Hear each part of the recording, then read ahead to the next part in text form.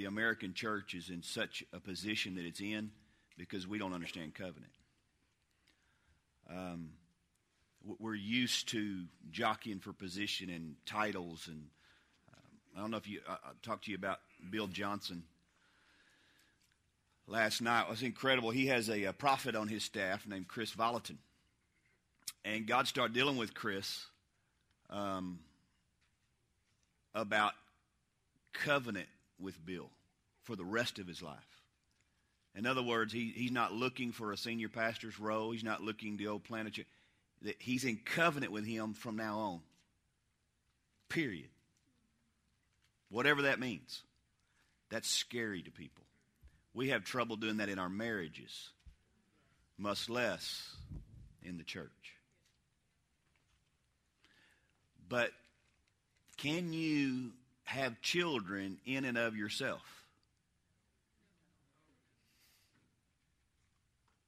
But see, that's how we want to have fruit in the kingdom. I don't need nobody. All I need is God. Me and Jesus got our own thing going, and you ain't got a whole lot. Come on, in the physical, you need relationship to bear forth fruit. It's the same thing in the kingdom. It's how God builds. He builds generationally. You know, when he reveals himself generationally. And what's so tough for us is we have such a paradigm of what the church has taught us. Then when he starts to reveal himself, we don't know it's him. Because we ain't seen him like that before. It's so intrusive. And like Pastor Jared said, it brings up all these emotions. Okay? You know, I did a series called The Process of Pain. See, pain is not the problem. Pain just shows you have a problem. But in America, we just want rid of the pain. We have a toothache, give me Orgel. Just let me numb the pain. Give me a Darvocet. Numb the pain. No, you need to go get the tooth pulled out. You need to deal with it by the root. Okay? And so many things that Pastor Jared is talking about, and he's talking about going through these emotions. He is not, just like I talked about last night, he's not preaching a message to you. He is that message. Okay? He's went through those things, and that's what he went through is I ain't going to run. And I promise you, when God puts that person in your life, something's going to happen, and you're going to want to run. I had a spiritual father in my life, and I was sitting in the car one day, and I went to his church to preach. And God had given me a dream about an Absalom. And gave me the scripture, and gave me the guy's name. See, sometimes it's not so fun being a prophet. And so I'd never heard of the guy before. Well, I go to my spiritual father's house to preach. And he introduces me to the praise and worship leader. And it's him. And he told me his name, and I went. And I looked at him, I go, that's him. Because that's the name. Because I'd already called him that morning and told him what God showed me. Man, my spiritual father was upset at me. He was like, you're wrong. You missed it. The whole thing. Okay? And we're sitting in a car that night. And I said, look, this is what God told me. He said, no, you're the Absalom. My hand reached up to get the door handle. Because you know what happened? Those emotions. I don't need this. Come on. God, I'm just doing what you told me to do. Now Daddy's hammering me. He said, isn't this what you asked for?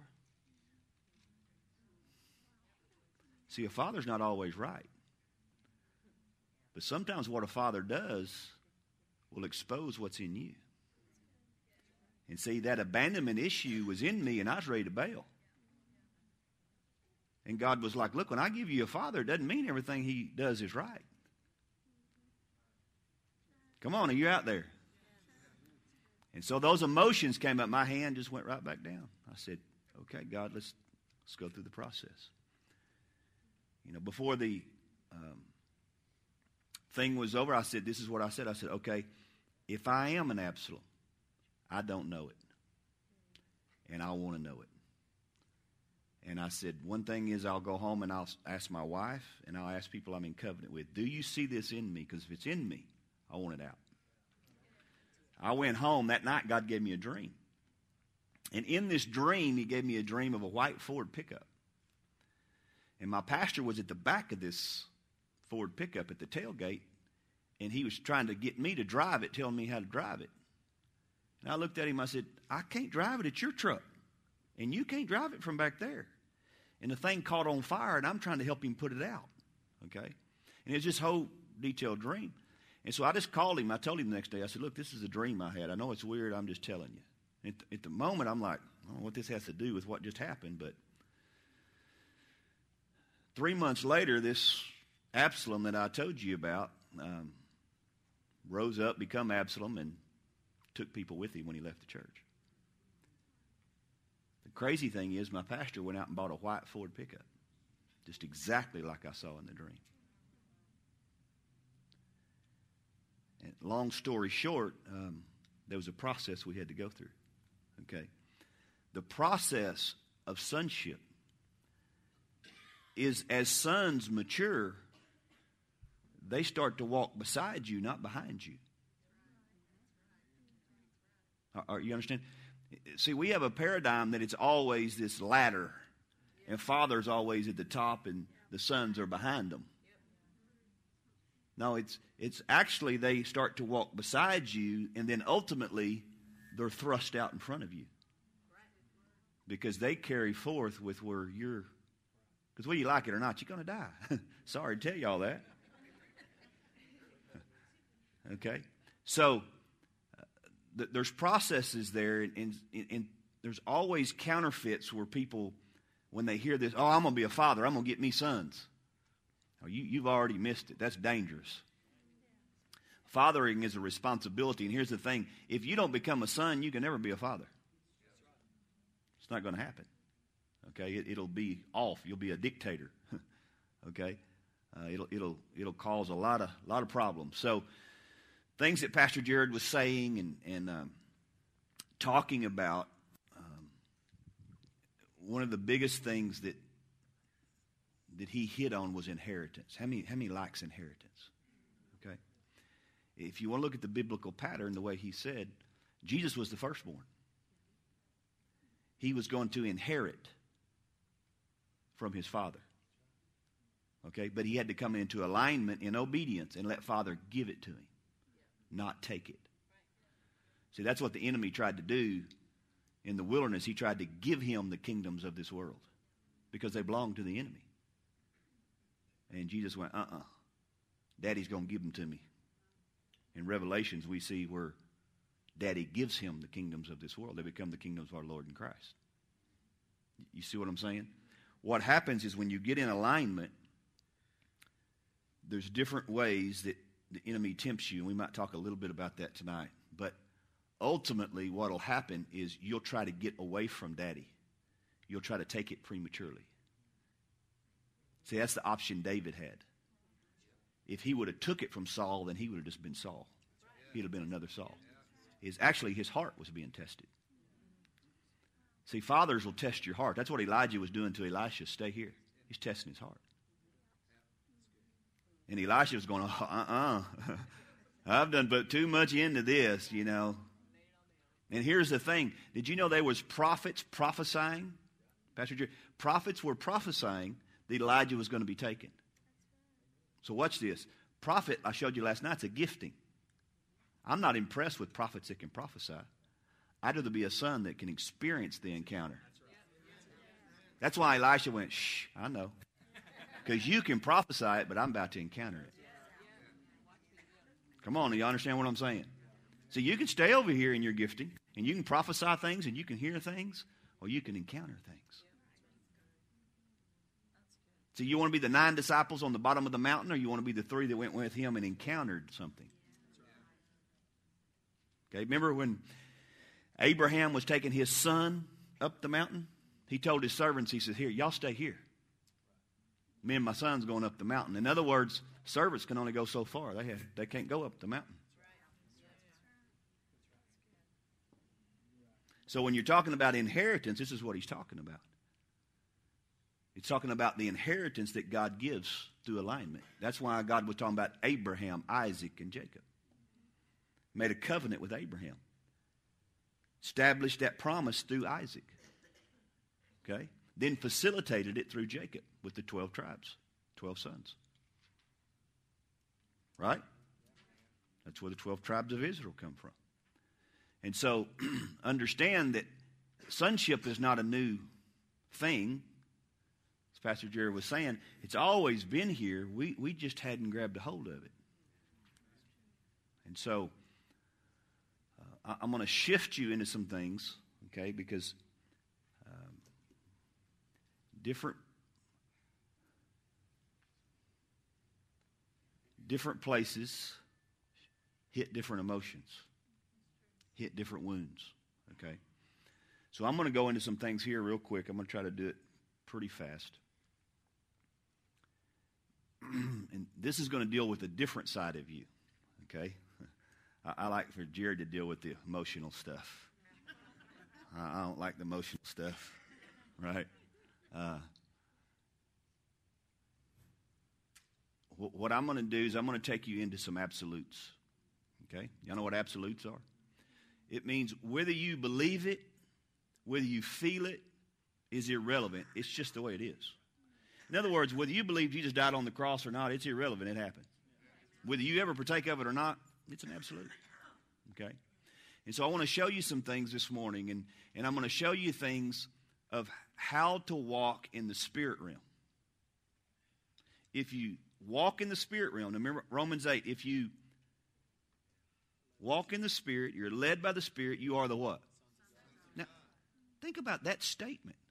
So if you don't walk by the Spirit, I mean, come on, it's pretty simple. If you're going to be a son, you better learn how to walk by the Spirit. What does that mean? You've got to learn to have a relationship with Daddy to where you're listening to your spirit man and your soul and your flesh don't control you.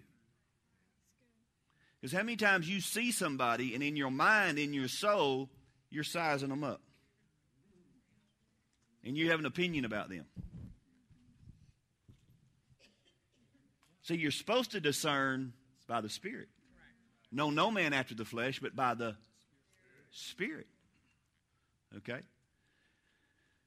Because there's a lot of people out there that can flatter you with words and say all the right things, but behind the scenes, they're not living the message. And with that always comes manipulation and control. Okay? The freedom is when I can tell you anything and then it's your choice to do what you want to do. That's freedom. That's scary to people, but that really is freedom. Because here's the thing. I don't want you to believe what I believe.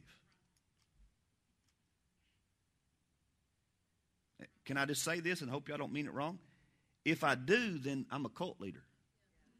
Because a cult demands you to believe like the leader believes. That's a cult. The freedom is God has given the Holy Spirit to lead and guide you into all truth. Socialism is you're not smart enough to know what to do with your money. Give it to big government or big church leaders and we'll decide what to do with it. Capitalism is we empower you. God's a capitalist. He wants to empower you. The scary thing is if we teach that, you may be in Africa tomorrow. And you're my biggest tither. Because see, when you start to empower people with daddy and sonship, and they start to hear him, they might leave your church. Jared doesn't go to our church right now. He's an ORU. He was on staff with me for years at our church, okay? As a daddy, I don't want him to go. I mean, we work out together, we hang out together, we do things together, but as a daddy, I care more about his destiny and what God has for him than him being there for me. Jeff that was here last night, he was in our house. Now he's in Tuttle with the church. Why? I had to kick him out. I didn't want to. But I want grandkids. If you want grandkids, you got to get your kids out. You got to get them married off. You You got to help them come into their day. See, the greatest call on my life is to help my sons succeed. That's the greatest joy. Think about it as a parent. That's the greatest joy as a parent, is seeing your kids do. Come on. A righteous man leaves an inheritance for his children's children. You got to think 3 generations at least. See, if you don't change the mentality, see, the belief system he was talking about, you can agree with it here, but it's got to change in here. That's what I was talking about last night with this escapism mentality. Do you know Jesus could have escaped? He could have had his own rapture. But he said, I ain't calling 10,000 angels. I came here for a purpose and a plan, and that's to fulfill the heart of Daddy. So not my will. Daddy, what you want? Then watch what Daddy does. Daddy says, oh man, that's my boy. You are so awesome. Every knee will bow. Every tongue will confess at your name. Not Daddy's name, the Son's name. That's a true daddy. A true daddy elevates the son. Greater than himself.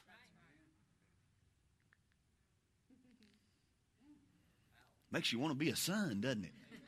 It's like, hey, forget the fathering. I just want to be a son. The son gets the inheritance, you know. Father gets a little more responsibility. But the issue is, as you become sons, it's automatic that God will start to use you in fathering. Why? Because it's who Daddy is. See, we have to understand, I'm prolonging this, but the Trinity is not God the Father up here, God the Son take a step down, and God the Holy Spirit take another step down. That's kind of how we see it. But you have to understand, they're a triune being face to face. There's no different levels. Just like I said last night, we're real good with Jesus because he died for us and went to hell for us and did all that. How do you reject that? People don't reject Jesus. They reject how he is presented. How are you going to reject somebody that did all shed his blood for?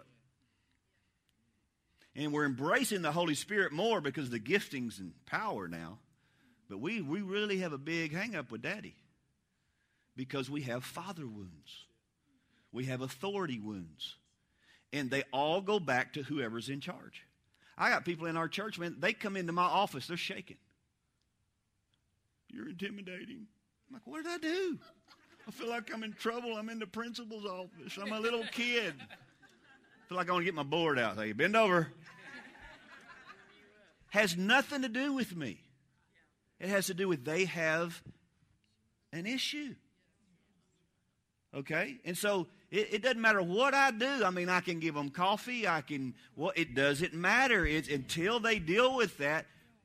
Everywhere they go, they're going to have that with authority. They'll have it in their marriage.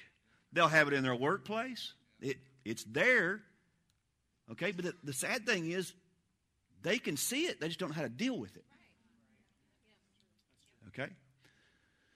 So let's set some absolutes, and we'll go into this real quick. And this will challenge you a little bit, but that's what we're supposed to do, right?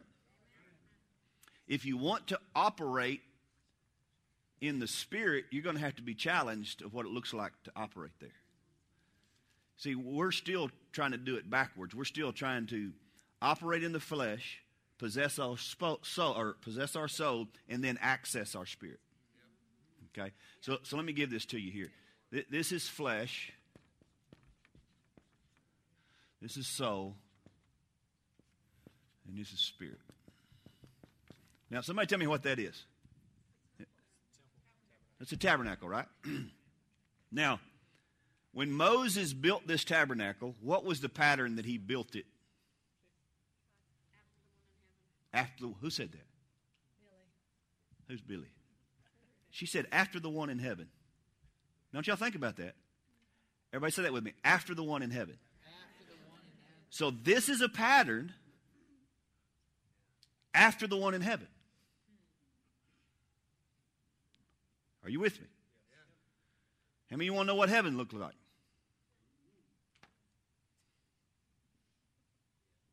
I didn't say it. Billy said it. So you have to understand something. God don't do away with anything. He just fulfills it. So if the pattern or the real is in heaven, okay, then he's by the law, going to have Moses build this, but why? So they can see it. And if they see it, the day's coming, he's going to fulfill it. And he's going to fulfill it, then he's going to take what he fulfilled in heaven and he's going to put it where? Where, though? In you. See, you're now this. Stay with me. You're now this. You're the tabernacle. Flesh, outer court. Everybody can see your flesh. It's your outer court. Soul, that's your mind, your will, and your emotions. That's the dark place. Spirit, that's where you're born again, your spirit. Are you with me? You have now become the tabernacle of God. No longer does God tabernacle in a box. He tabernacles in you. Okay, so you have to understand, God had this plan all along. It was always his plan. Okay, so we're going to go through some of these things and mess you up. Because this is what we're still trying to do in the church. We're still trying to do it the way Moses did it. Get in here, then get in here, and then access this. But if he fulfilled it, in fulfilling it, he reversed it.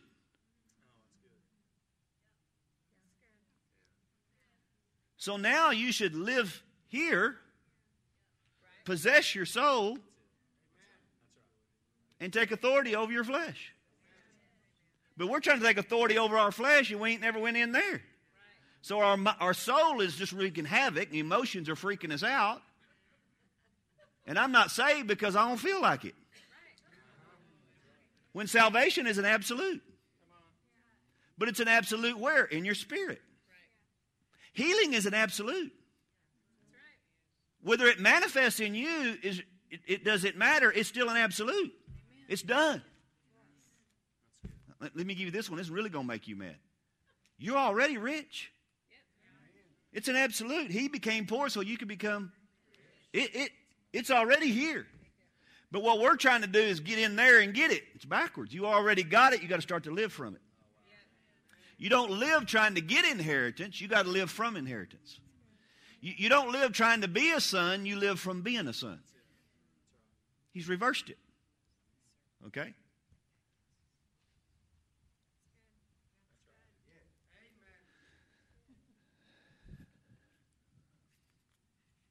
Y'all can see that, right? Okay. Let's just say, and here's the other thing. How many tribes were there? It was 12, right? How many got to operate in here? How many tribes? One tribe. Okay? If the other 11 tried to operate in here, what happened to them? But in the church, we try to make you all facilitate your calling inside the church. No wonder you're dying. 11 out of the 12 of the callings on people are outside of the church. Outside of the structure. They're in the kingdom, not in the church.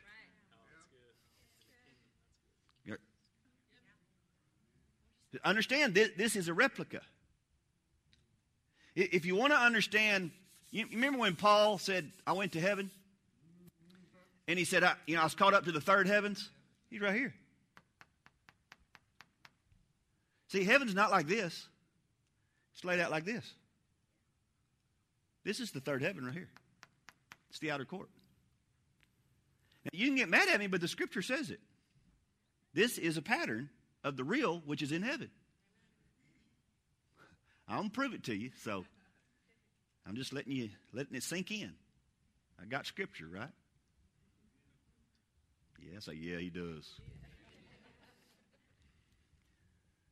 Yeah, okay. Jesus said, I am the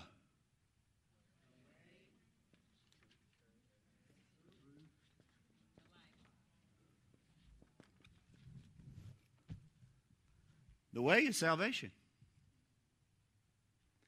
The truth is where the Holy Spirit is. The life is where the fullness is.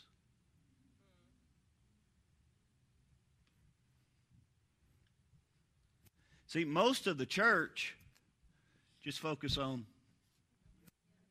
We're just trying to get people saved. Just trying to get as many to heaven as we can. When he's trying to get heaven here.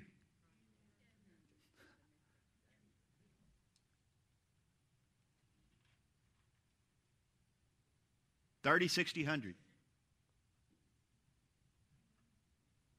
Good, acceptable, perfect. Come on, I'm just letting you chew a little bit before we go into stuff. This came through who? Moses, right? Also, we know him as the lawgiver. Is that right? Okay. Go with me to Hebrews chapter 3.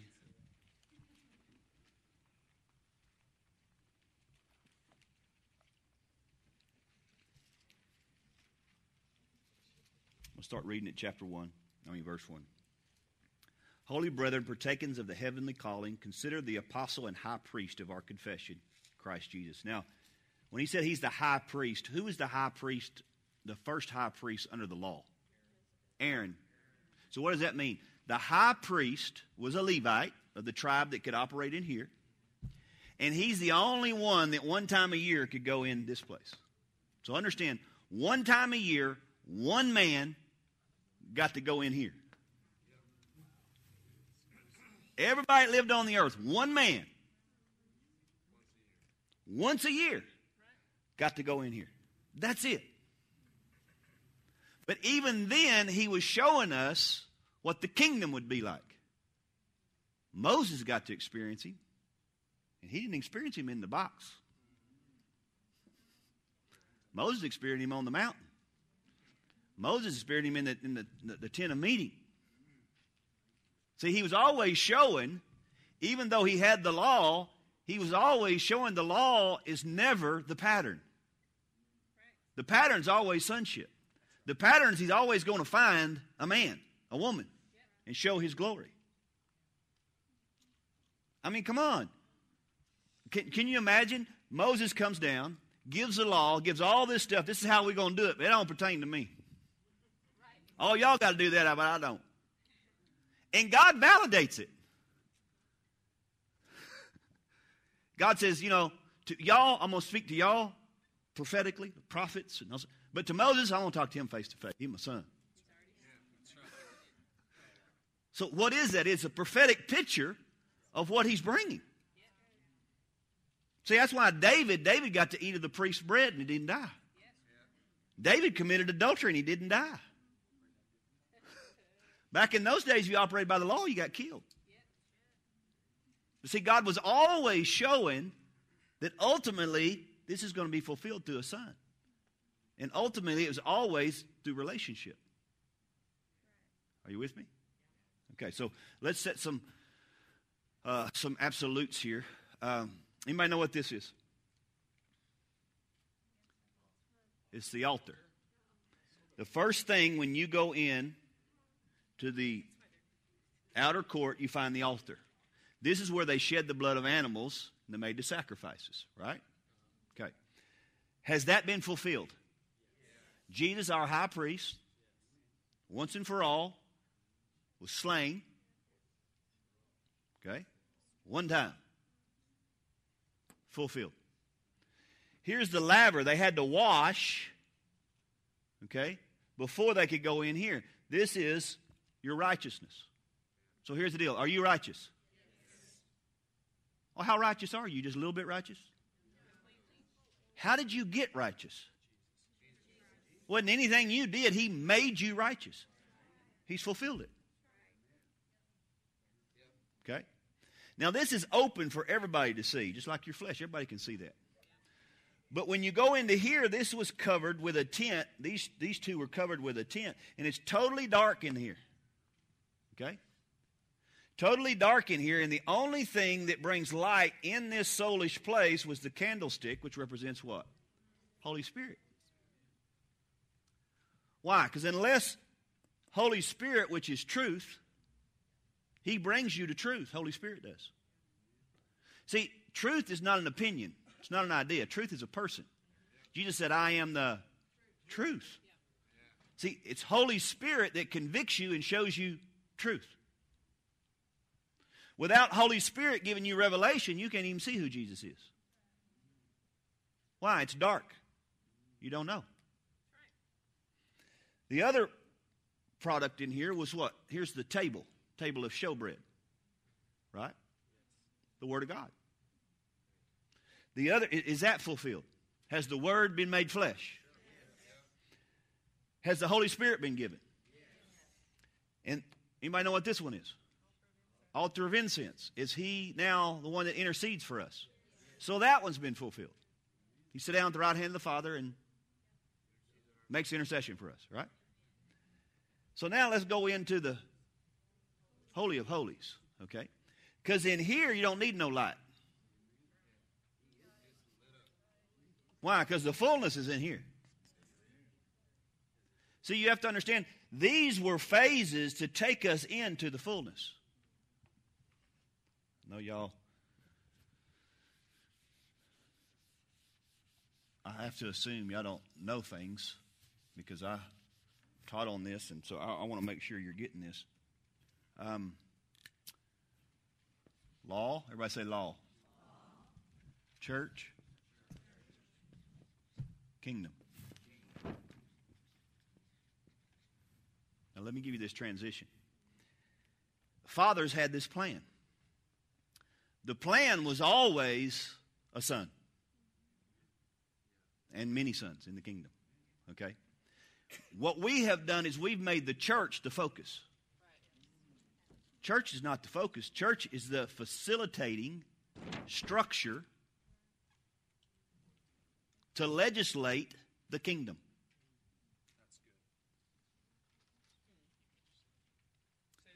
The church, okay, is the ecclesia. It is to facilitate the structure to extend the kingdom with sons and daughters. So in other words, that's why you shouldn't feel less than when he said, I gave some apostles, prophets, pastors, teachers, evangelists. Why? Because they're going to equip in the structure of the church so that you can fulfill what you're called to do in the kingdom, outside the church. That's called the kingdom. Are you with me? So you might go, well, where do I fit in the church? Well, you're being equipped in the church for the kingdom. And we're trying to find our calling in the church. God's called me. I got to be the praise and worship leader or children's pastor. I'm pretty limited. Why? Because 90% of you, your destiny and calling is not inside the structure. The structure is the place that facilitates you with a kingdom view of a son and a daughter to operate in the kingdom.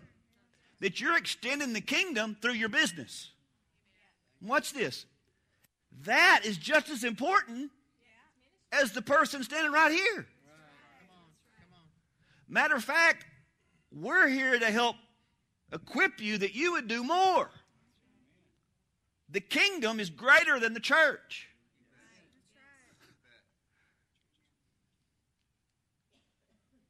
Y'all with me? So if there's going to be a transition, Moses represents the law. Okay? But Moses was going to bring this to a place, and we see a shifting come forth. That when Jesus showed up, he come to bring what? Not the church. He didn't say repent for the church is at hand. He come to bring the kingdom. Okay? But here's the problem. You can't overtake a kingdom or a government without another government. Or you're just a coup. So in other words, here's the structure of the law that God put down. Okay? In Moses, it was incredible. And this is how they operated. So when Jesus came, he comes saying, look, the kingdom's at hand.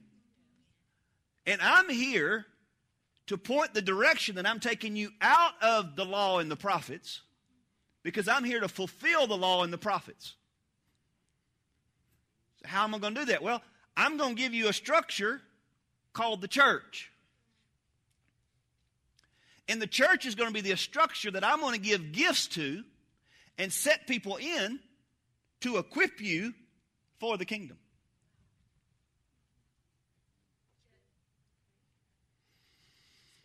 His agenda is not the church. His agenda is the kingdom. But he couldn't take you from the law to the kingdom. He had to transition you from the law into a church because he's going to build the church. Who's the Now listen, when I'm saying that, you're thinking building. You're thinking services on Sunday morning. I'm talking about you. He's got to get you into the place where you understand who you are, that you carry the presence of God, that you're a son, that the identity's in you so that you can walk here. Okay? Not by the soul, not just in the flesh, but by the Spirit. Okay? We're still trying to get in there when we should have been in here walking this way. So let's look at this. What's in the box? 3 things. Rod that budded, jar of manna, and the 10 Commandments. Where's the 10 Commandments today? Written on your heart, ain't they? What is the rod that budded? So it's a stick that's dead and come back to life. You've been born again. It represents resurrection life, something from dead. Jesus did it so that you could do it. See, we make a big deal about Jesus being raised from the dead, right? So were you. That's what happened when you got born again. You was raised from the dead. Matter of fact, he even qualifies it and says you were crucified with him. Okay, then you have the jar of manna. What's the jar of manna? Every day, they got manna every day. In other words, you have a relationship to hear God every day. Where? Here. We're still here trying to figure out if it's God or not. Why? Because your mind, your will, and emotions are freaking out. You hadn't learned to walk in the Spirit.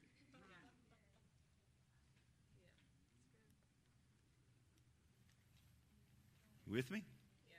Just letting y'all grab some of this. See, he told us he would build the church. See, that's why the problem is we've tried to build the church in America. We set them and we say, okay, you're an apostle, you're a prophet, you're a teacher, you're an intercessor, you're a children's church. See, we tried to build it. That's why we can't build it, because we're trying to build without sons. It says he sets them in the church. He's the one that qualifies them. And I promise you, Jesus put sons in there. In America, we put giftings. We put people that got money.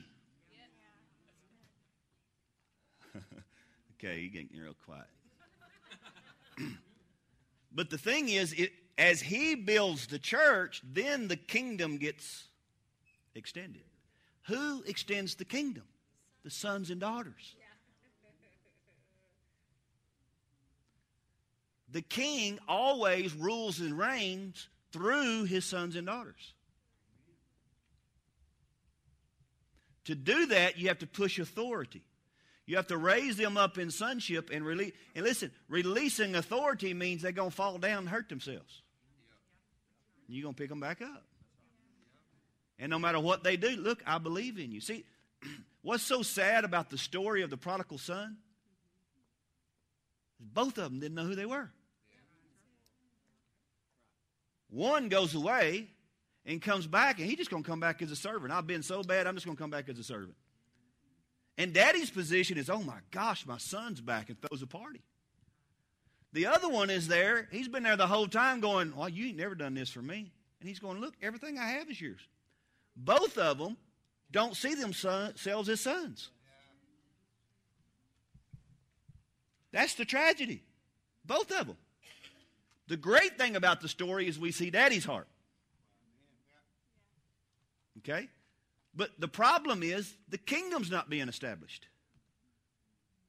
Because you got one wanting his inheritance and going waste it. Then you got another one that's hiding it and don't want to do nothing with it, afraid of losing it. Oh, I'm faithful. Oh, I show up. But you ain't done nothing. Why? Because you have a servant's mentality, and when daddy dies, I'm going to get this. And then you're going to reproduce exactly what you are. Are you with me? Okay. Some of you, yes, no.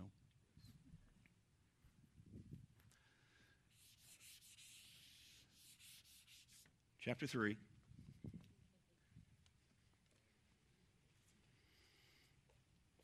Verse 2, who was faithful to him appointed him as Moses also was faithful in all his house. What's Moses' house? Everybody say the law. The tabernacle. He was faithful to set it up the way God told him to set it up. All the laws, all the do's, all the don'ts, all that stuff, right?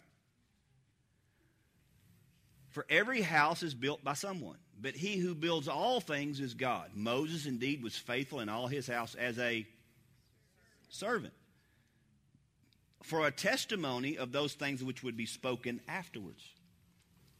Did you hear that? This was a testimony of things to come. But Christ, everybody say, but Christ, as a son over his house, over his own house, whose house we are, if we hold fast the confidence and the rejoicing of hope firm to the end. Therefore, as the Holy Spirit says, talks about not harden your heart, right? You see that? And it's talking about the glory that Moses has and the glory that the Son has. Okay? And I made reference to this last night. When it's talking about going from glory to glory, it's talking about going from Moses' glory, the law, which it did have glory. I mean, the glory is so great that Moses come down off the mountain and he had to cover his face. He don't even have the kingdom in him. He's not even a son, he's a servant. But he's operating in the future back before it was relevant for everybody else. Now I want you to get this. In other words, everybody on the face of the earth and one man was experiencing God's glory. And then one man in the law got to experience it one time a year.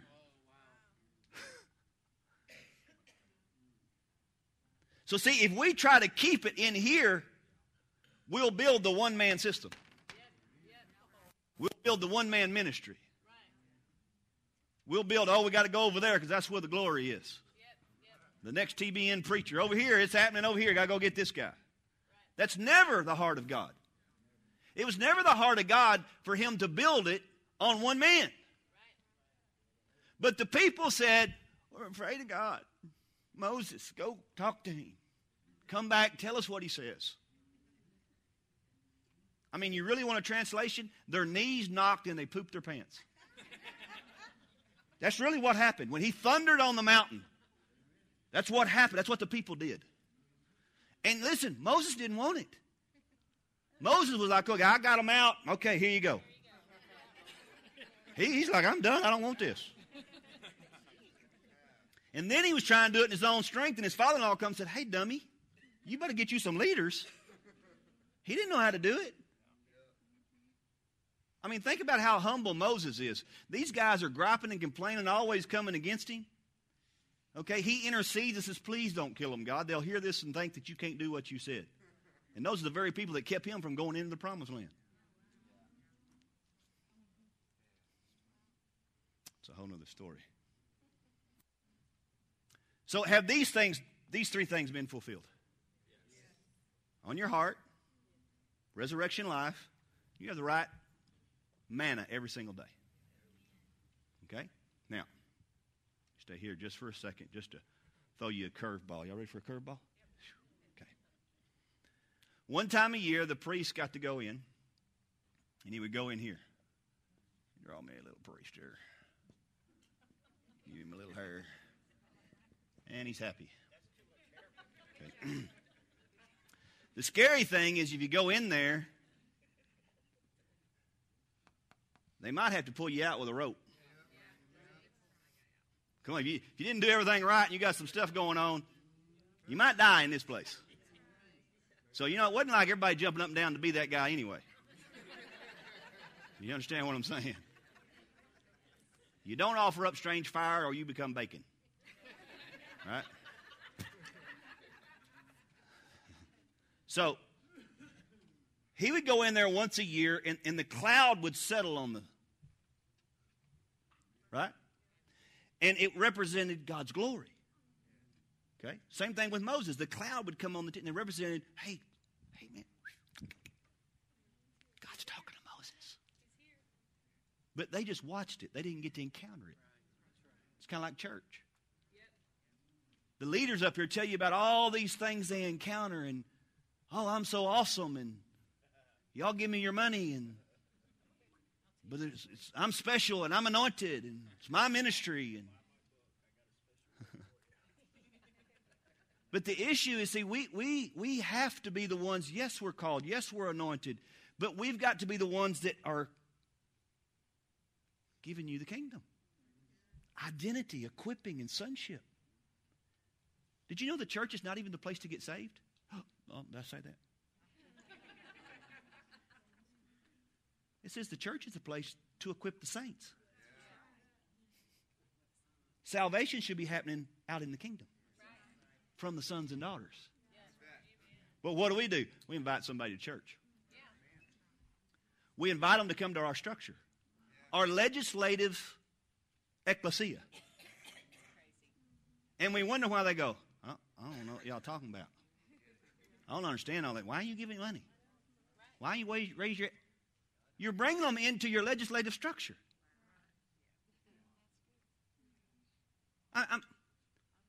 That's like going out on the side of the road, okay? No, it would get better. That's like going into the prison, getting an inmate and bringing him into the White House.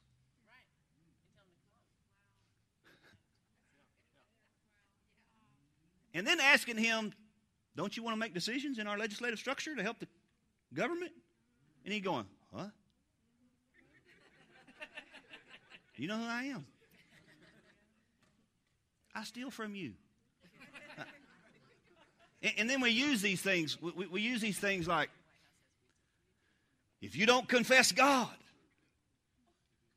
then He's not going to confess you. Right now, if you don't come out and be bold and come down here and confess Him before men, how are they going to be bold? They ain't got Him yet. So what we do is we manipulate them. You don't know what's going to happen when you walk out that door. You die in a car wreck and you're going to hell. And all of a sudden they go, oh, okay, I'm going to get saved. Who wouldn't? When I was a kid, I went to the altar every Sunday just to make sure. Why? Because they preached hell so bad. I didn't come out of a relationship. I came out of fear. But guess what? I went home same way I came. Nothing changed. Why? Because God don't give a spirit of fear, but love, power, and a sound mind. They weren't preaching relationship. They were preaching rescue mission. Right? I didn't want to go to hell. Be honest with you, I didn't want to go to heaven either. Because they said, all we're going to do is fall on our face and say, holy, holy, holy. And I said, I want to live. I want to have kids. I want to... And you know what? God made us to live here. He made us a planet. I don't understand why people are in such a big hurry to get off of what God made you. If you're experiencing Him here, you're not so excited about getting there. And I promise you, really, none of y'all are excited about going there. Not today. If you are, I got a 45 up here. We can. You want to go there, you just don't want to go today. Matter of fact, if you get sick, you'll ask us to pray for you. Why? Because you want to live. You know why? Because He's life. And He's life abundantly. Wherever you are. And guess what? Right now, I'm here. I want life here. That's what eternal life is. It says, John says eternal life is knowing Him. Okay. So Aaron was this priest, right? Let's call him Amen. Okay. So once a year he goes in here, does all the atoning, right? The blood and the sacrifices and all this stuff he has to go through. And then he does what? Comes out. What does he do now? All these people out here. Okay, these are people. They don't look like it, but that's y'all. What does he do when he comes out of there?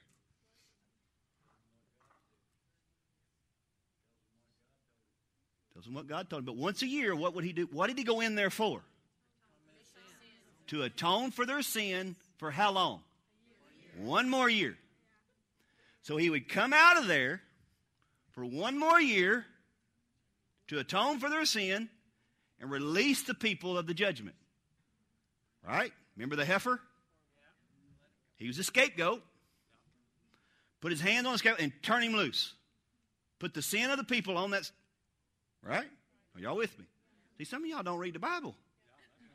It's hard to understand who you are if you don't go back to the pattern of who he created you to be. This is a type and shadow of who you are. Now, I'm going to take a little liberty here, and I'm just going to throw this in and go on. Okay? Throw it and go.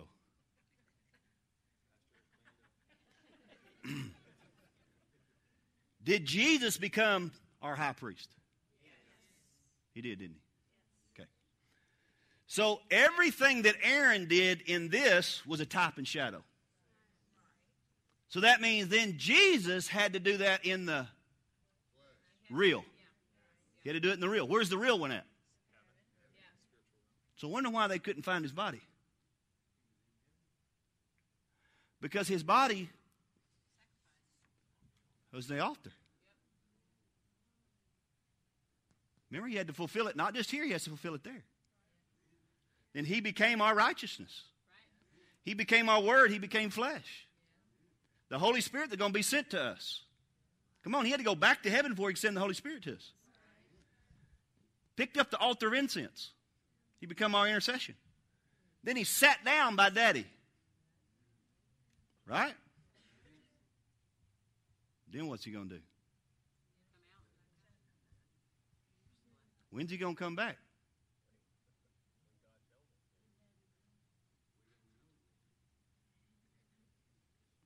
What did Aaron do? And why did Aaron have to come out? Had to release the people of their sin. So if Jesus hadn't come back, your sin still remains.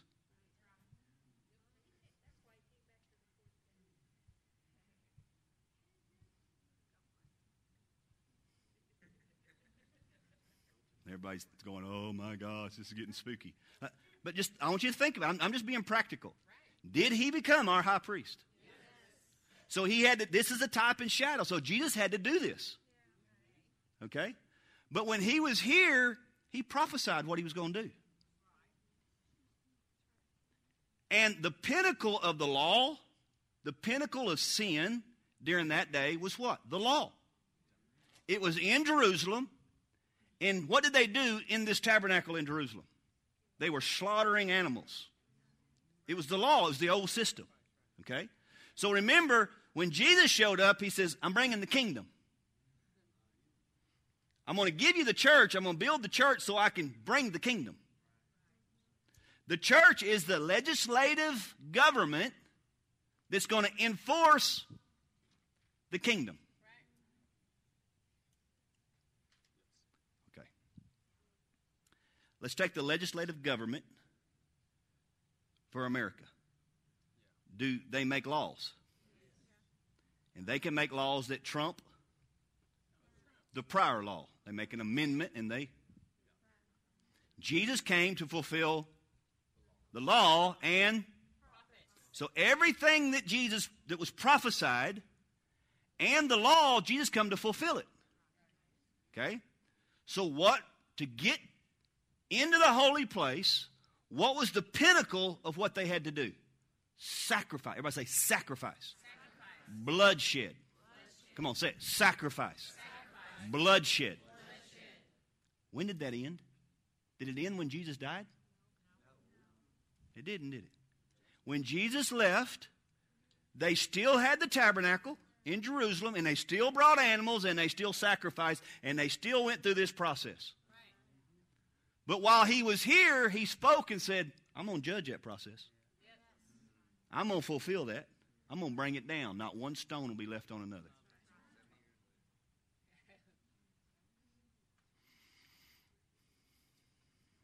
Come on. So the issue is, if Aaron had to come out and judge the people and release their sin, and Jesus is our high priest, he had to do the same thing. Now what we do is, every time you talk about Jesus returning, it's always this guy coming on the white horse to take us on a rapture or thing. Okay? But let me give you an example here. Jesus said, it'll be like the days of Sodom and Gomorrah. Did Jesus come physically or he come in judgment? It'll be like the days of Noah. Did he come physically or did he judge the world with rain? So if he's our high priest, the reason he had to come out of here and come back was to do what? To judge our sin. So he's not talking about the physical return. It's not talking about a physical return to come get us and take us to heaven. In context, he's got to do what Aaron did, because this is the type and shadow. So he had to come in judgment. Why? To remove our sin. So how do we know if that happened? Did this stop? That's pretty easy. He said that's what he was going to do, Matthew 24. Did he do it? Did it stop? Why are we freaking out over it? I don't know why oh my gosh, you're talking about Jesus already came. I missed it. Thank God he came. Your sin doesn't remain anymore.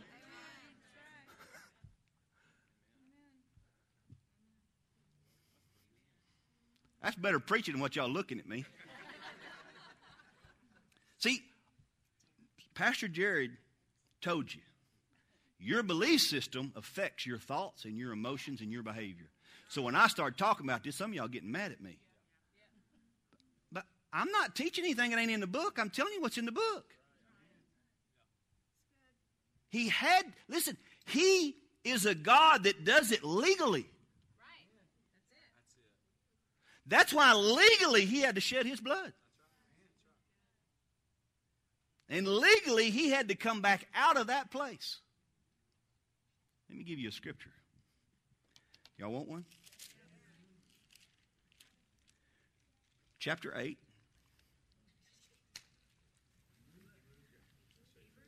Hebrews. Look at verse 4. For if he were on the earth, he would not be a priest, since they are priests who offer the gifts according to the law, who serve the copy and the shadow of what? Heavenly things. As Moses was divinely instructed when he was about to make the tabernacle. For he said, see that you make all things according to the pattern shown you on the mountain. But now he has obtained a more excellent ministry. Everybody say more excellent ministry. Inasmuch he is a mediator of a better covenant, which is established on better promises. Now, how is it a better covenant? We don't have to deal with our sin every year. We don't have shame and guilt anymore. You don't have to. For if the first covenant had been faultless, then no place would have been sought for a second. Because finding fault with them, he said, behold, the days are coming, says the Lord, well, I'll make a new covenant with the house of Israel and the house of Judah, according to the covenant I made with their fathers. Okay? Y'all see that? Okay. Look at verse 13. What's he talking about? Talking about that old system, the law and the shifting. Look at verse 13. He says, in that he says a new covenant. Everybody say new covenant. He has made the first obsolete. Now what is becoming obsolete and growing old is ready to vanish away. Now, you have to understand, this is in the book of Hebrews when it was written. Hebrews was written a little bit before 70 AD. So what is he saying? He's saying, I've moved you out of this place. Okay, the law, Moses. We're operating in the church age with Paul and Jesus. Jesus, he ushered in the kingdom to bring the church. Okay? In other words, he's speaking of the higher, but he's going to go through this to facilitate this. That's why it's called saving of your soul. Right? Our soul gets saved. Okay? So here's the church in this age that I call it the church age, when Jesus came, died, sent the Holy Spirit into places that in here, okay? Why? So he could take us into here. Because in here there's no sin. In here there's no darkness. No shadow of turning. In here is the fullness of the Godhead. Come on. In here, all things are possible to those that believe. In here is sonship, those that are led by the Spirit. Are you following me? So see, we have been so ingrained with this idea of Jesus come back, Jesus come back, Jesus come back. We've missed the whole process that he did come in judgment to take away our sin. So that we could be sons and live from here, not from here.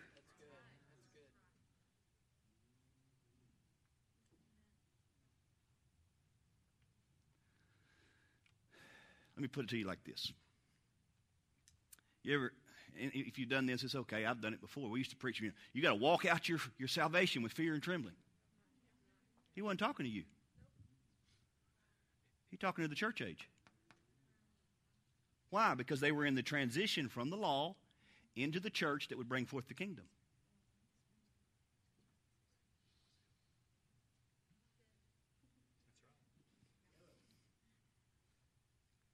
So how do you know this? Because I know that when he judged that old system, okay, Paul was already talking about it. Paul was saying he didn't give you a spirit of fear, but a love, power, and a sound mind. Where does that come from? That comes from the Spirit. You ain't going to get that in this soulless realm. Your emotions will freak out on you. I mean, you're saved one day and the next day you're not. It all depends on what you did that day. I messed up. No, this is an absolute. Why is it an absolute? Because Jesus took care of it. Just like he took care of it. Just like he had took care of it for all of Israel, Jesus did it for. And so he gives everybody the right to now live here. Why? That's sonship. That's where Jesus lived while he was here. Where did he live? In complete communion with Daddy. Not living by his will, soulish realm, but by Daddy's will, spirit realm, sonship. If you walk by the Spirit, you are the... So I'm not making it up. Now, let me give you a scripture.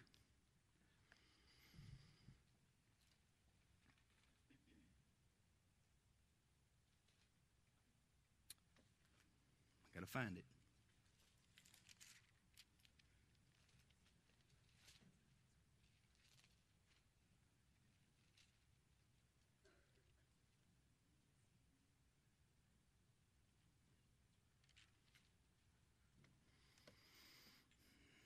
Chapter 9,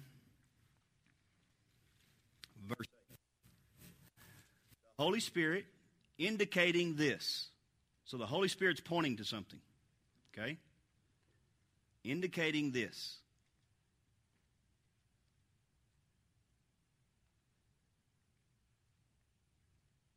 The way into the holiest of all was not yet made manifest, while the first tabernacle was still standing. Did y'all just hear what he said? I'm not making it up. It's right there in my book. Is it in your book?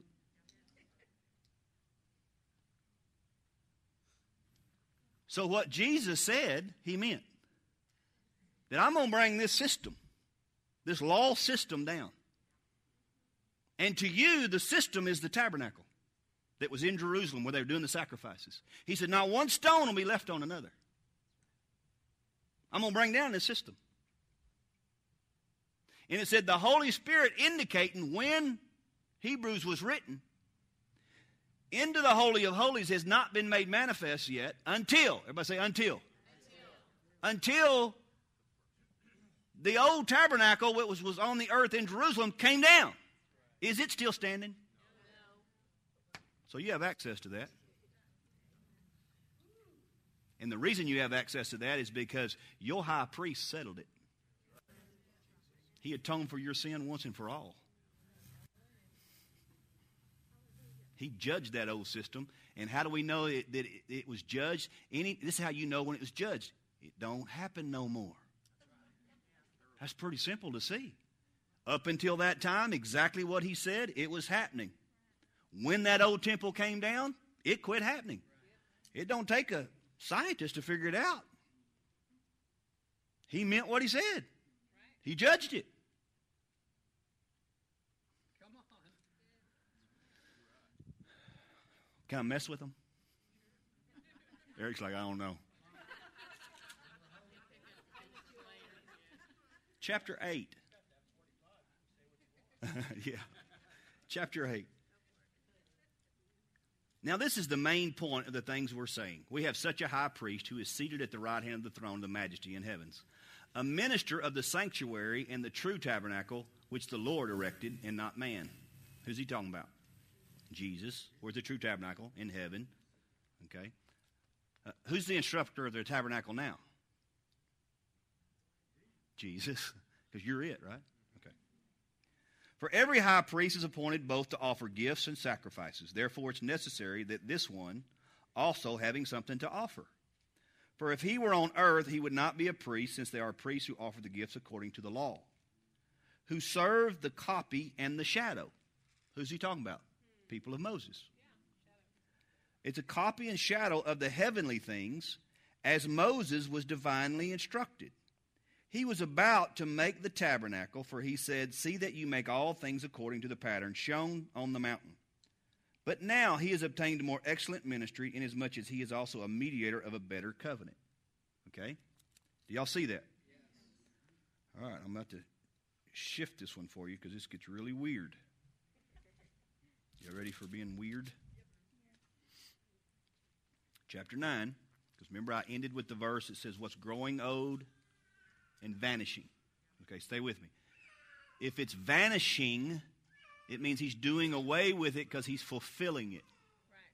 Right. All right? Are you with me? When the book of Hebrews was written, has Jesus come? No. Physically, had he come to the earth? Had he died on the cross? Had he resurrected?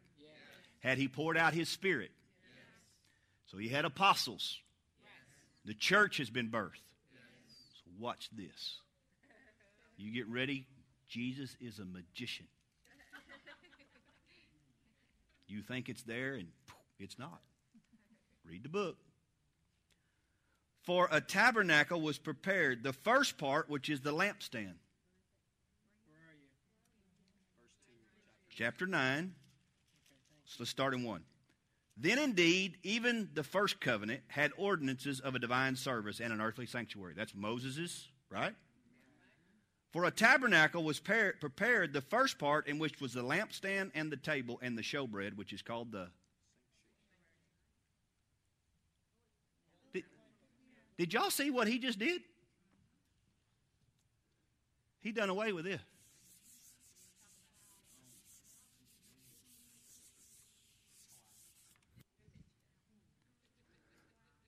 Why did he do away with it? Because he's already died. He already paid the price on the altar. He already made you righteous. He moved right in and called this the first part. Called it the church or the sanctuary. He said, we're right here. That's what he says. He said, this is where we're at right now. Oh, my God. When I saw, I thought, why? He's fulfilling it. See, we think fulfilled is positionally, it was done. But now it had to be carried through. And the church was legislating it and carrying it through.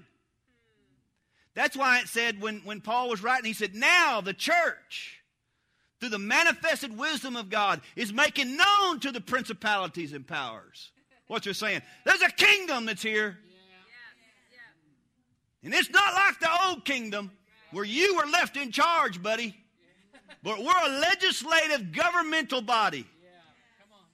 And we come to take over and take back what the first Adam gave to you. Because the second Adam has showed up and paid the price. And he's fulfilling the whole system. And they were in the church at that time, and they were making manifest to those principalities and powers, those strongholds that had developed in people. And they're saying, you're coming down. You're coming down because my daddy's in charge. And because he's the king, I'm going to be a son. And through this structure of government, I'm going to legislate through this body of government.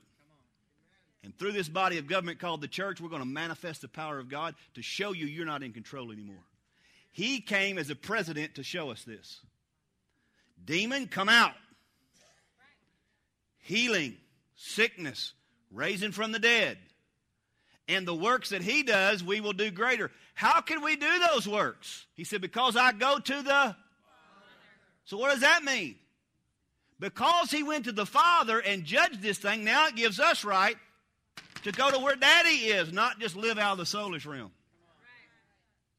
We're no longer trying to get to him. We carry him. It's in us. We are this part. This was the transition from the church age into the kingdom age. And Revelation says in the kingdom age of his rule and reign, there is no end. What does that mean? The enemy can't ever take over. It ain't ever going to go back. It's not just done positionally now. It's done. Now you just have to come into that authority going, oh my gosh, it's in me now. See, we're still trying to get to heaven. Oh man, let's get to heaven someday. No, he's brought it to live on the inside of you. And so guess what? Even the structure and the governmental of the church now resides in you. That yes, you come together corporately, but everywhere you go, you're a legislative, governmental person to release the kingdom. What's the kingdom? I'm going to prove to you my king reigns. How did Jesus prove it? Sickness, be healed. Devil, come out.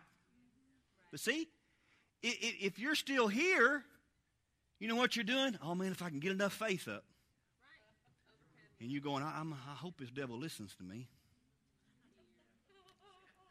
Come out in the gospel that Eric preaches. All right, that didn't work. Come to my church. We got some people there that can help you. Come on. Now listen, I know but I want to tell you, it's finished. Whether you believe it or not, there's nothing I can do about that. But it is finished. And you are a son, whether you ever move into it or not, you're a son. Why would Jesus make this proclamation that you will do greater works than him? How can you believe that? You cannot believe that here. You can't believe it. You'll try, but you'll never see the works. You can't believe it there. Why? Your soul will talk you out of it. That's not where the belief system is. The belief system, who you are, is here. This is what got born again, your spirit. And in your spirit, you have the fullness. Let me prove to you. The fullness of the Godhead dwelt in who? Jesus. It said it pleased God that the fullness of the Godhead. Well, what's the fullness? Father, Son, Holy Spirit. Understand, Jesus come to fulfill them all. So if he come to fulfill them all, and to take this, and now to put it in you, where is the fullness?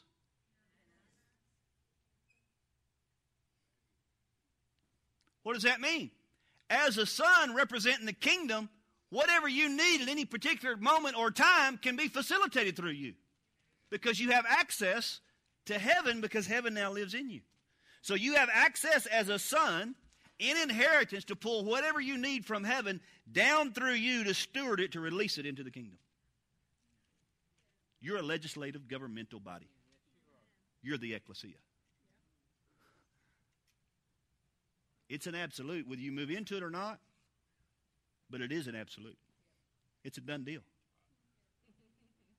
You know why most people don't like this message? Now it puts the responsibility on you. You can't hang on to the knot and ask Jesus just to come get me. Oh, if I just hang on.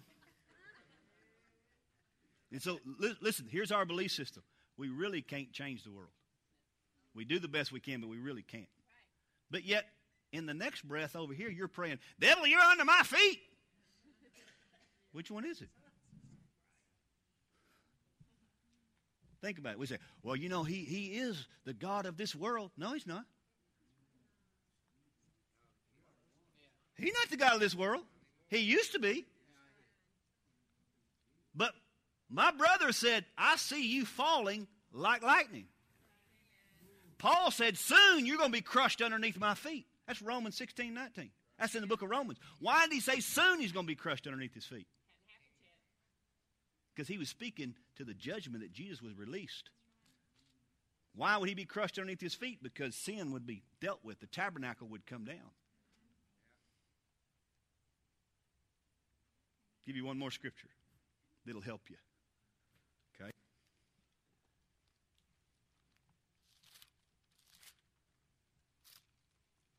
Turn with me to Corinthians. I got to find it. I'm looking.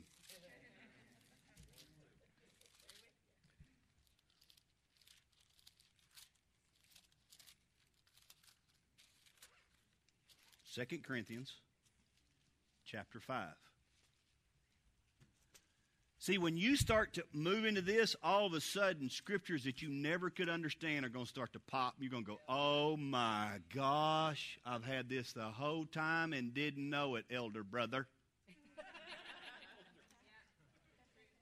It's exactly what happens. When I start seeing it, I'm going, how come I never saw this before? You know what he said? You didn't want to see it.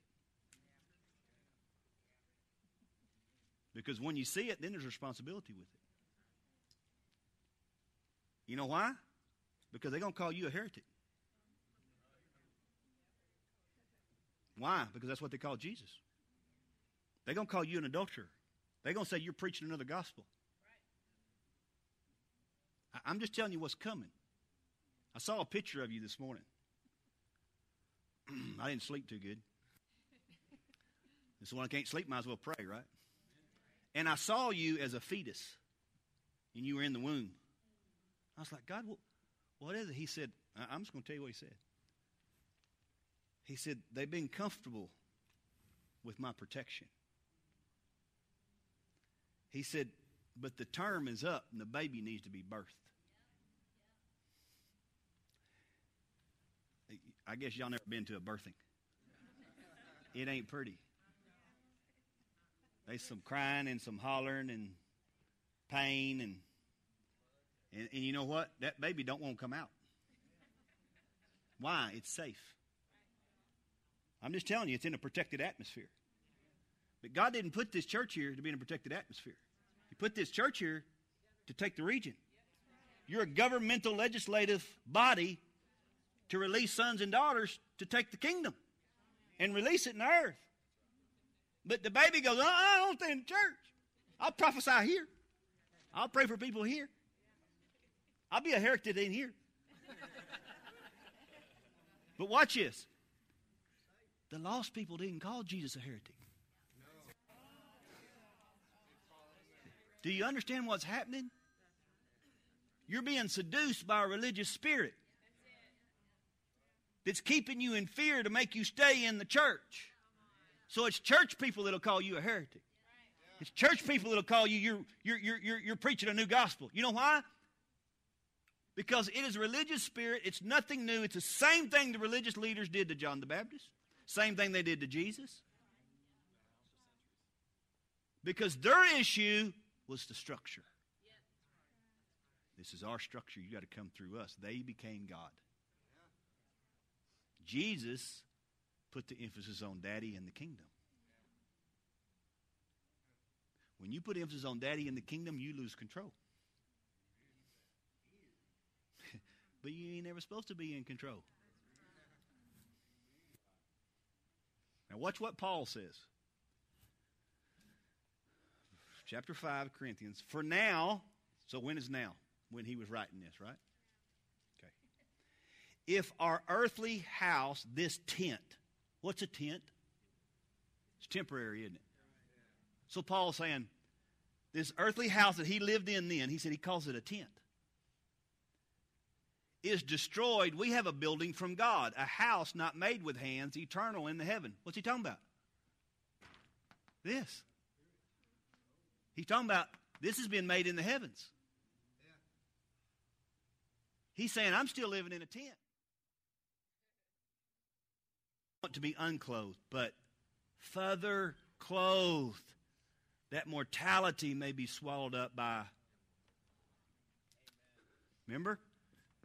Truth, way, where's life? What's he saying? He said, I'm clothed right here. I got salvation right here. This is already done. I got righteousness right here. It's already done. But I want to be further clothed. That life fully. Where? Not so I can go there, but that this in heaven would come here. And I have the assurance that wherever I'm at, whatever I'm doing, I have a relationship with Daddy anytime I want. It's an absolute. It's a done deal.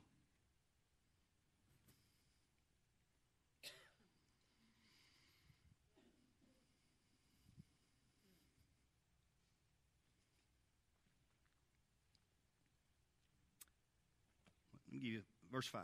Now, when's now? Then. He who has prepared us for this very thing.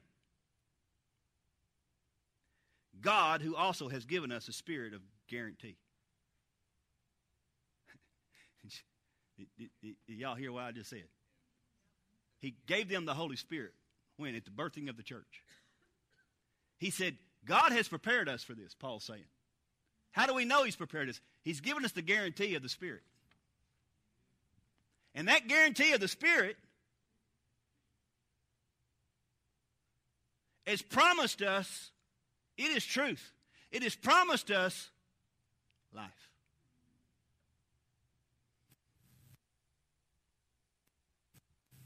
How do I know? I'm glad you asked. I heard it in the Spirit. Turn with me to Ephesians. Chapter 1. Verse 11. In whom also we have obtained an inheritance. What's our inheritance? Jesus. When Jesus comes, what does He do? He brings heaven. Being predestined according to the purpose of Him, works all things according to the counsel of His will. That we, who first trusted in Christ, should be to the praise of His glory. In whom you also trusted after you heard the word of truth, the gospel of your salvation. In whom also, having believed, you were sealed with the Holy Spirit of... Well, if I make you a promise, you don't have it yet. If I say, Tammy, I'm going to give you $100 tomorrow. Does she have the $100? No, but I'm making her a promise that I'm going to give it to you.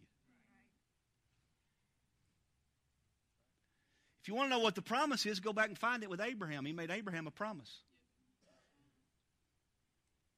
The promise is not the Holy Spirit.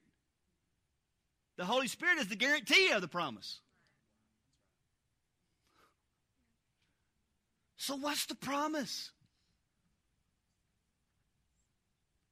If the Holy Spirit bears witness with my spirit that I am a... The Holy Spirit bears witness with my spirit that I am a... So what's the promise? The Holy Spirit is the guarantee of the... Who is the guarantee of our inheritance until the redemption of the purchased possession. Who's the purchased possession? You are. You're the purchased possession. Adam gave it away. The second Adam come to get it back. And He left and sent you the Holy Spirit that would bear witness with your spirit that the fullness of sonship, the way He had it with Daddy, is coming to you. That was His greatest prayer. I pray that you're going to be one with Daddy the way I was one with Daddy. Is that what He prayed? So He said, you don't understand these things now, but I'm going to send the Spirit of promise. And that Spirit is going to bear witness with your spirit that you are a son and that you're going to be moved into the fullness of what me and Daddy has. When will it happen? When I judge this old system that is now growing old and becoming obsolete. I've already removed this part. One part's already done. better covenant, better promises. Are you with me? You remember, he don't do away with anything, he fulfills it. Jesus had to fulfill it. Not only did he fulfill it here, he had to go to the heavens and fulfill it. This whole thing had to be dealt with in the heavens. And then when the earthly tabernacle came down, this was completely open. Why? Because he judged it. Let me ask you something. Can you have a new covenant without judging the old covenant? In other words, you can't move into another government that's going to rule and reign if you don't deal with the last government. That's why he said, I come to fulfill the law and the prophets. He came to fulfill it. Let me give you a scripture. Y'all looking at me funny and I'll quit.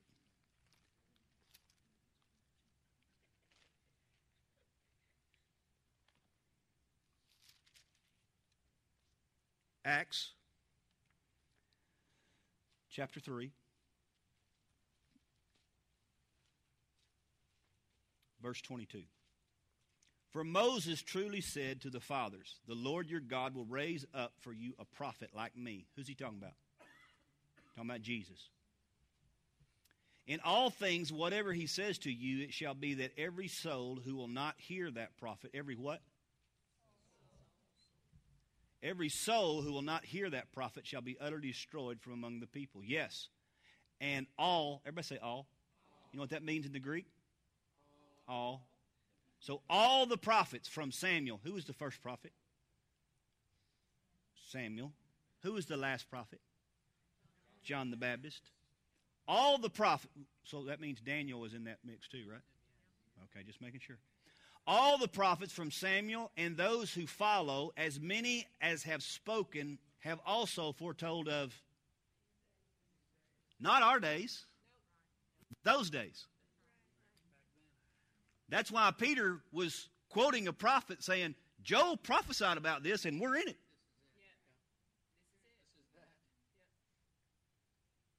So when Peter got up and said, this is the last days, what was he talking about?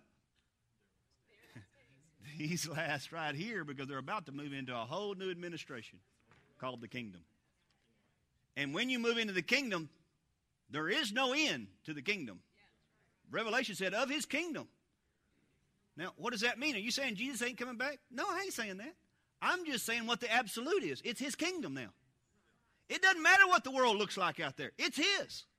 The enemy is not in control anymore. He has been brought down. He is underneath our feet. Whether you believe it or not, it's an absolute. So you know what we do? We make excuses for our experiences. And when our experience don't show us that we have authority over the enemy, we say, well, we're doing the best we can. Your experience don't change the Word of God. What's done is done. So if anybody knows this gospel,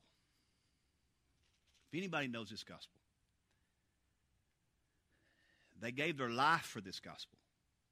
They died for what they believe in. In the book of Acts, who do you think it would be?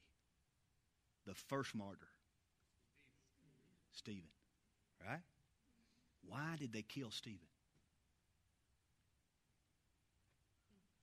Because they had to kill him for something he was saying. And Stephen was taught by the apostles. So the apostles believed something that he imparted to Stephen. Not only imparted to Stephen, he imparted it to all of Israel that believed. And it was so radical what they believed that they went out and sold their houses and their land. I wonder why they sold their houses and their land. Because judgment was coming on Jerusalem. And their houses and land was going to be taken by Titus's army. That's history. Now it makes sense when you go, oh, that's why they did that. I mean, if that's the apostles' doctrine, y'all, I'll go sell your houses and land and bring me your money. I mean, if you want to bring all that into this age, just bring that too. I'd like for you, because I'm an apostle. I am because I say I am. But think about it. If the apostles' doctrine,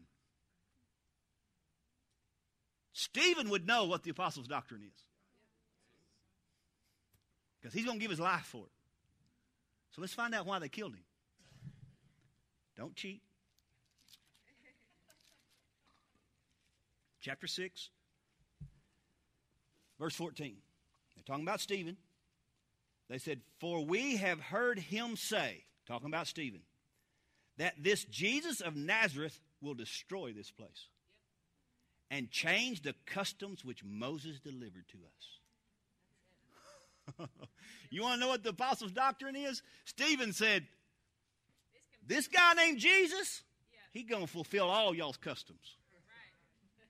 And he's going to judge Jerusalem. And they said, we're going to kill you. Was he in that place that he was hearing Father? No, not only that, they go to stone him. And what does he say? Okay, I'm going to quit with this. My gosh. I get so excited about this stuff. It's just worth it to me. Because I ask questions I guess other people don't ask. When Jesus did all that, he went up and what did he do? He sat down, didn't he? What'd Stephen see? Ooh. Because Psalms 110 says this. The Lord said to my Lord, sit on my right hand until your enemies be made your footstool. Sit here until. Sit here until. Why did Jesus get up? Why is he standing at the right hand of the Father? You don't get up unless you're fixing to go somewhere. Or maybe you don't get up unless you're about to welcome somebody in.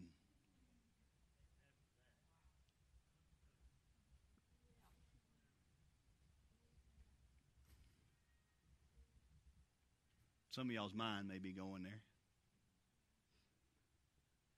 Because when you died before Jesus, you didn't go to heaven. You went to Abraham's bosom. Jesus has now died and resurrected. Could it be that Stephen was the first one? Could it be that he got up because death has now been defeated?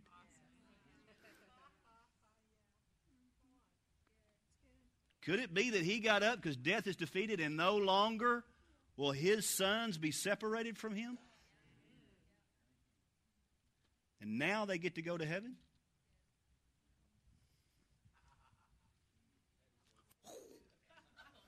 It doesn't, whether you believe it or not, you cannot argue with Scripture.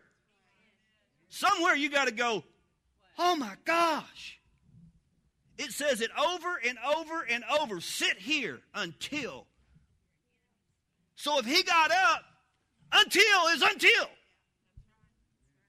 Death has been defeated. Death means separation from God. He stood up, and that's why Stephen saw him.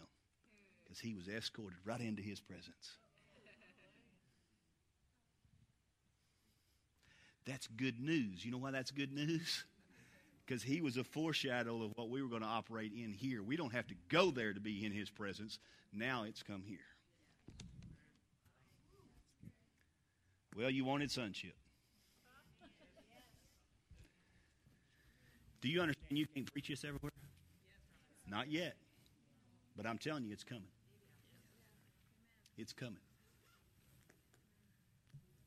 You're a forerunner to it. You're not behind. You're a forerunner to it. God's picked this place, and he's picking them all over the place. Bill Johnson and them, they're forerunners to it. It's happening. Now, I'm not saying we understand everything, we know everything. But I can tell you, how did we skip over those scriptures and never see them? Because you can't see it if you're blind. But once you see, then you can't keep from seeing. And I promise you, this is what happens. And there'll be people here today, they're going, I don't get it. I don't see it. It's okay. You know how long I was in this before I saw it? But once I saw it, it all changed then. And I realized if I'm a son, everything that was accessible to Jesus is now accessible to me. Everything. The problem is, can I believe it? I can't have mental capacity. I can't believe it in my soul. My soul talked me out of it. But if I'll get here, because this is a place of encounters with the Godhead, it's an absolute. It's the highest law. You can always overcome, okay, lower laws with the highest law. There's a law of gravity. Watch this. But as long as you can keep an engine going and gas in an airplane, the law of thrust and force can always beat the law of gravity. Right?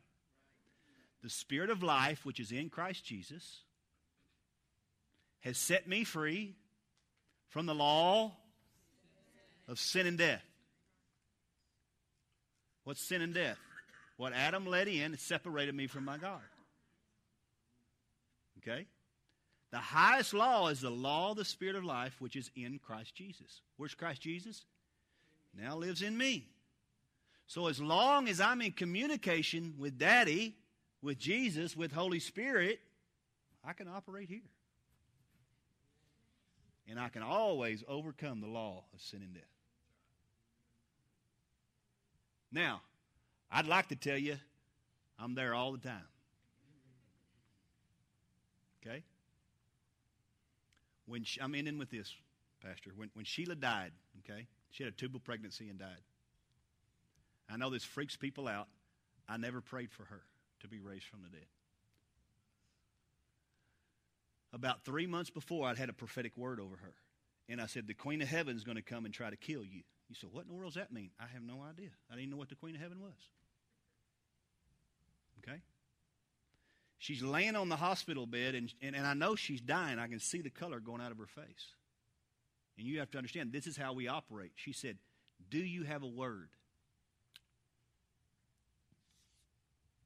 Sonship. What does that mean? She's saying, have you heard from Daddy? What's going on? What has God said? Do you have a word? And I said, no, but I'm going to get one. Because the bottom line is, whatever God says, then everything else is irrelevant.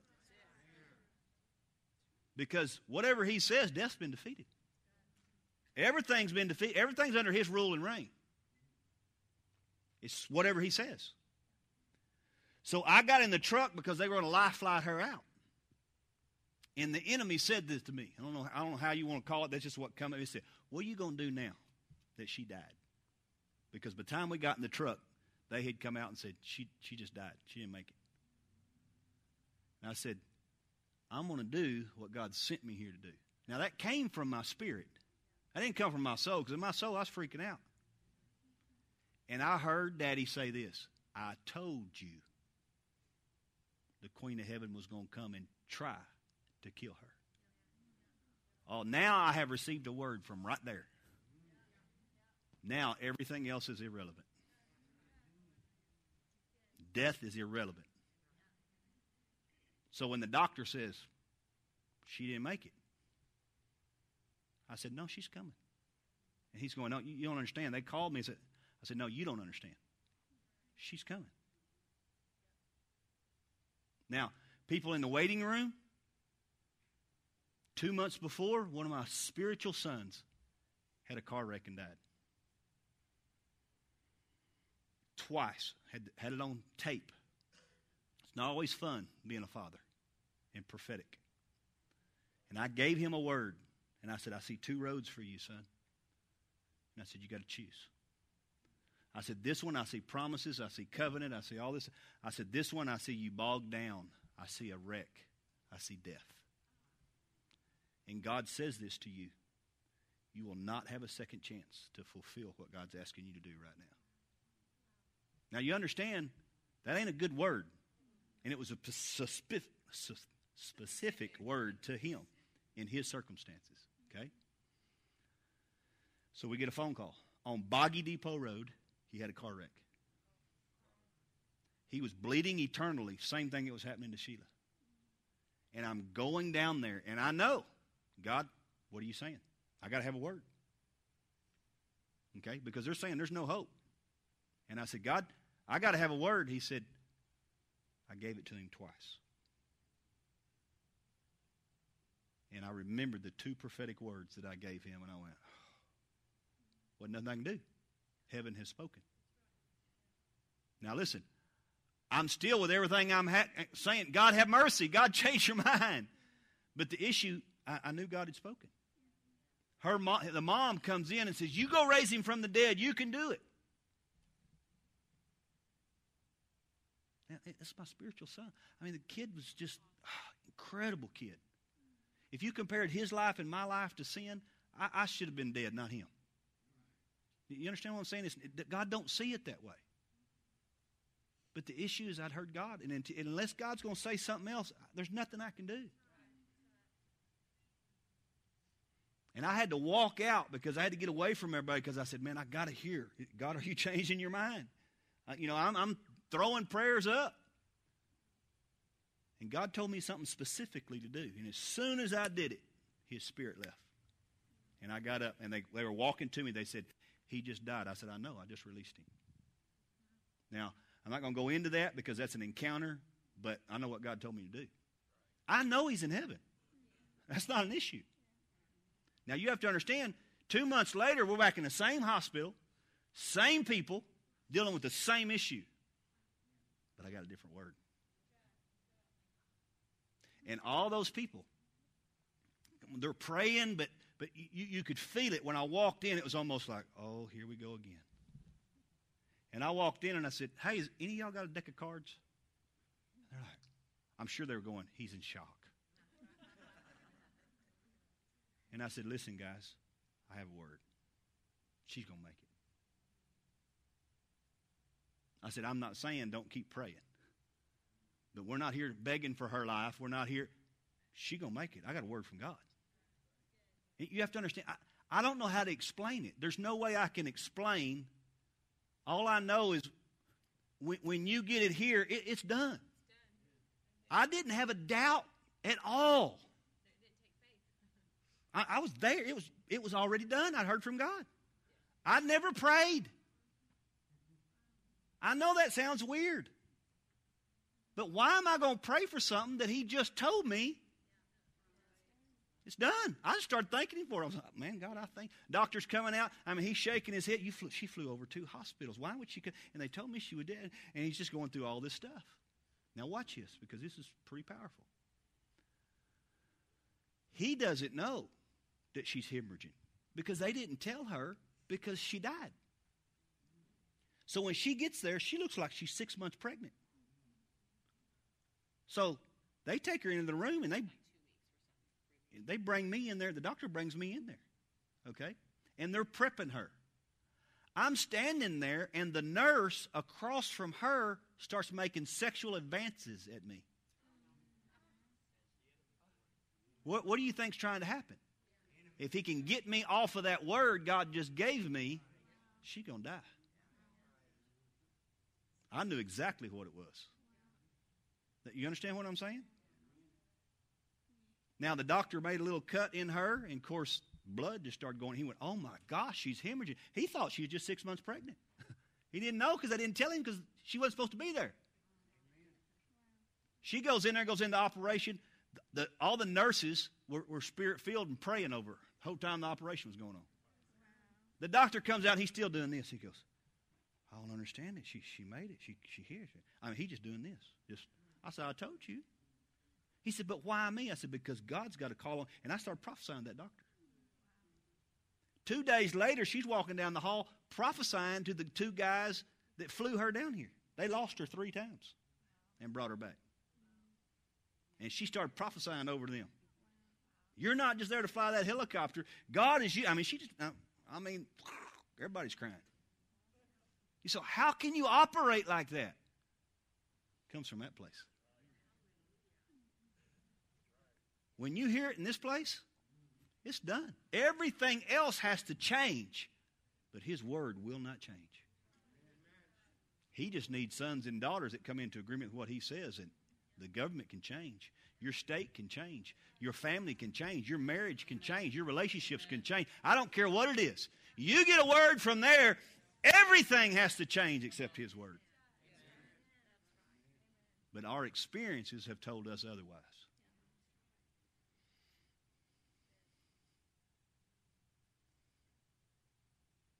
Amen? How do we get there? How does that happen? Pastor Jared told you. He gave you the answer just a while ago. Don't run. I promise you, you're going to feel like all this stuff. Emotions are going to hit you. Why is it happening like that? You know why? Because all these areas that are happening in here, you feel like you're at your weakest, but you're actually at your strongest. Where you're weak. And so everything that is in you that is strong, He's bringing up. It's not the enemy doing it. It's God doing it. Why? Because all that stuff comes off when you get into here. So it's got to stop you before you get into there. So He does it through religion and tell you it's not available. Come on, He does it through strongholds and experiences to tell you that He's not good. He has favorites. He loves somebody more than He does you. All these, it happens in your belief system that you work it out in here. So sometimes you're feeling, oh, He's a good daddy, and then sometimes, man, He's not so good. And it's just up and down, roller coaster with your emotions. And we sing that song, He's good. Here He is. Because in here, everything is seen different. Everything.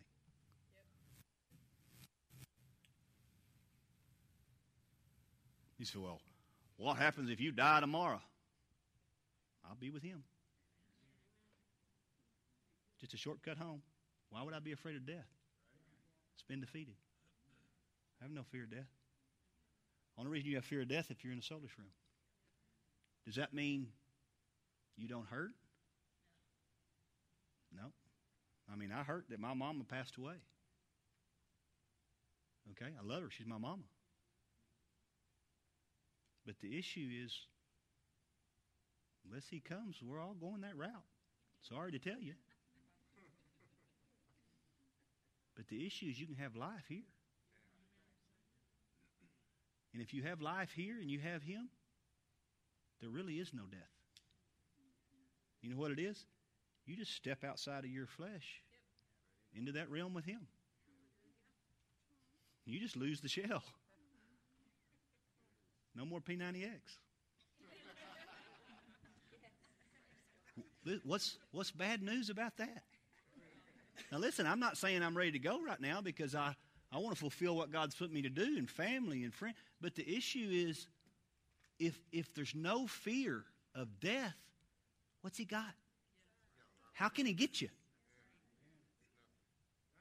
How can He intimidate you?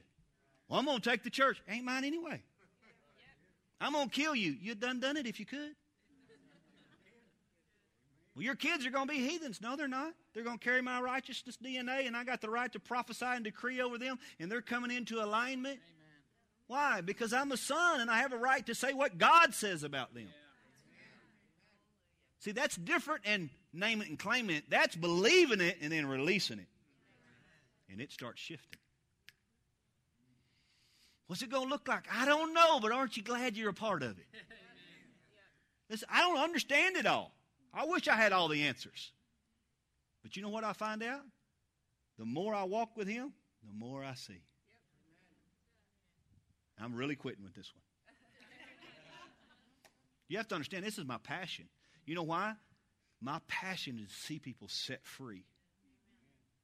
Because the Word of God says, for all their lifetime, they were subject to bondage and fear. But where the Spirit is, there's liberty. And people get set free of fear. I had an old man just died in our church. I'll never forget the day when he came to me. And he was just weeping. He said, Pastor, he said, I'm so thankful that you came. He said, my whole life I've been tormented. I've been so tormented. And I mean, he went into all this end time stuff that had just tormented him. And he said, man, you have brought me in where I experienced, God, that all that fear is gone. All of it's gone. He didn't fear anymore any of the stuff. And he had peace. And every day he would wake up and thank God for another day. And you know, and when he went out just like that. God wants to pull that fear out. He's not a God of fear. And most of the stuff that you worry about and people tell you, I mean, come on, the world's going to end in 2012 anyway. I mean, that's what the Mayan calendar says. I mean, what are we worried about? I mean, amazed at how the propaganda of people. And you know what? This is what's so weird. You ever notice how it's always attached to money? Always attached to selling the next book that brings fear into your life. Or to buy the next product because you're going to need it. You know what? If you have a relationship with Daddy, you just hear him, what he says to do. That's what you do. We don't live by this economy. We don't live by this stock market. So when everything else is going crazy and in chaos, it's like Jared said, if you're a son, you carry it. You have peace. He's Daddy. He'll take care of me. What am I worried about? Come on. So listen, I'm not saying you're getting everything that I'm saying here. I mean, this has taken me my 20-something years in walking with God. But you know what I made up my mind? I ain't going to believe something because somebody tells me. I have a right to know Daddy for myself. And I'll be honest with you, I'm not here to try to convince you in anything. Matter of fact, if you believe it because I say it, you don't believe it. You only believe it if Daddy shows you. And there are things that Daddy shows me that I ain't going to tell you.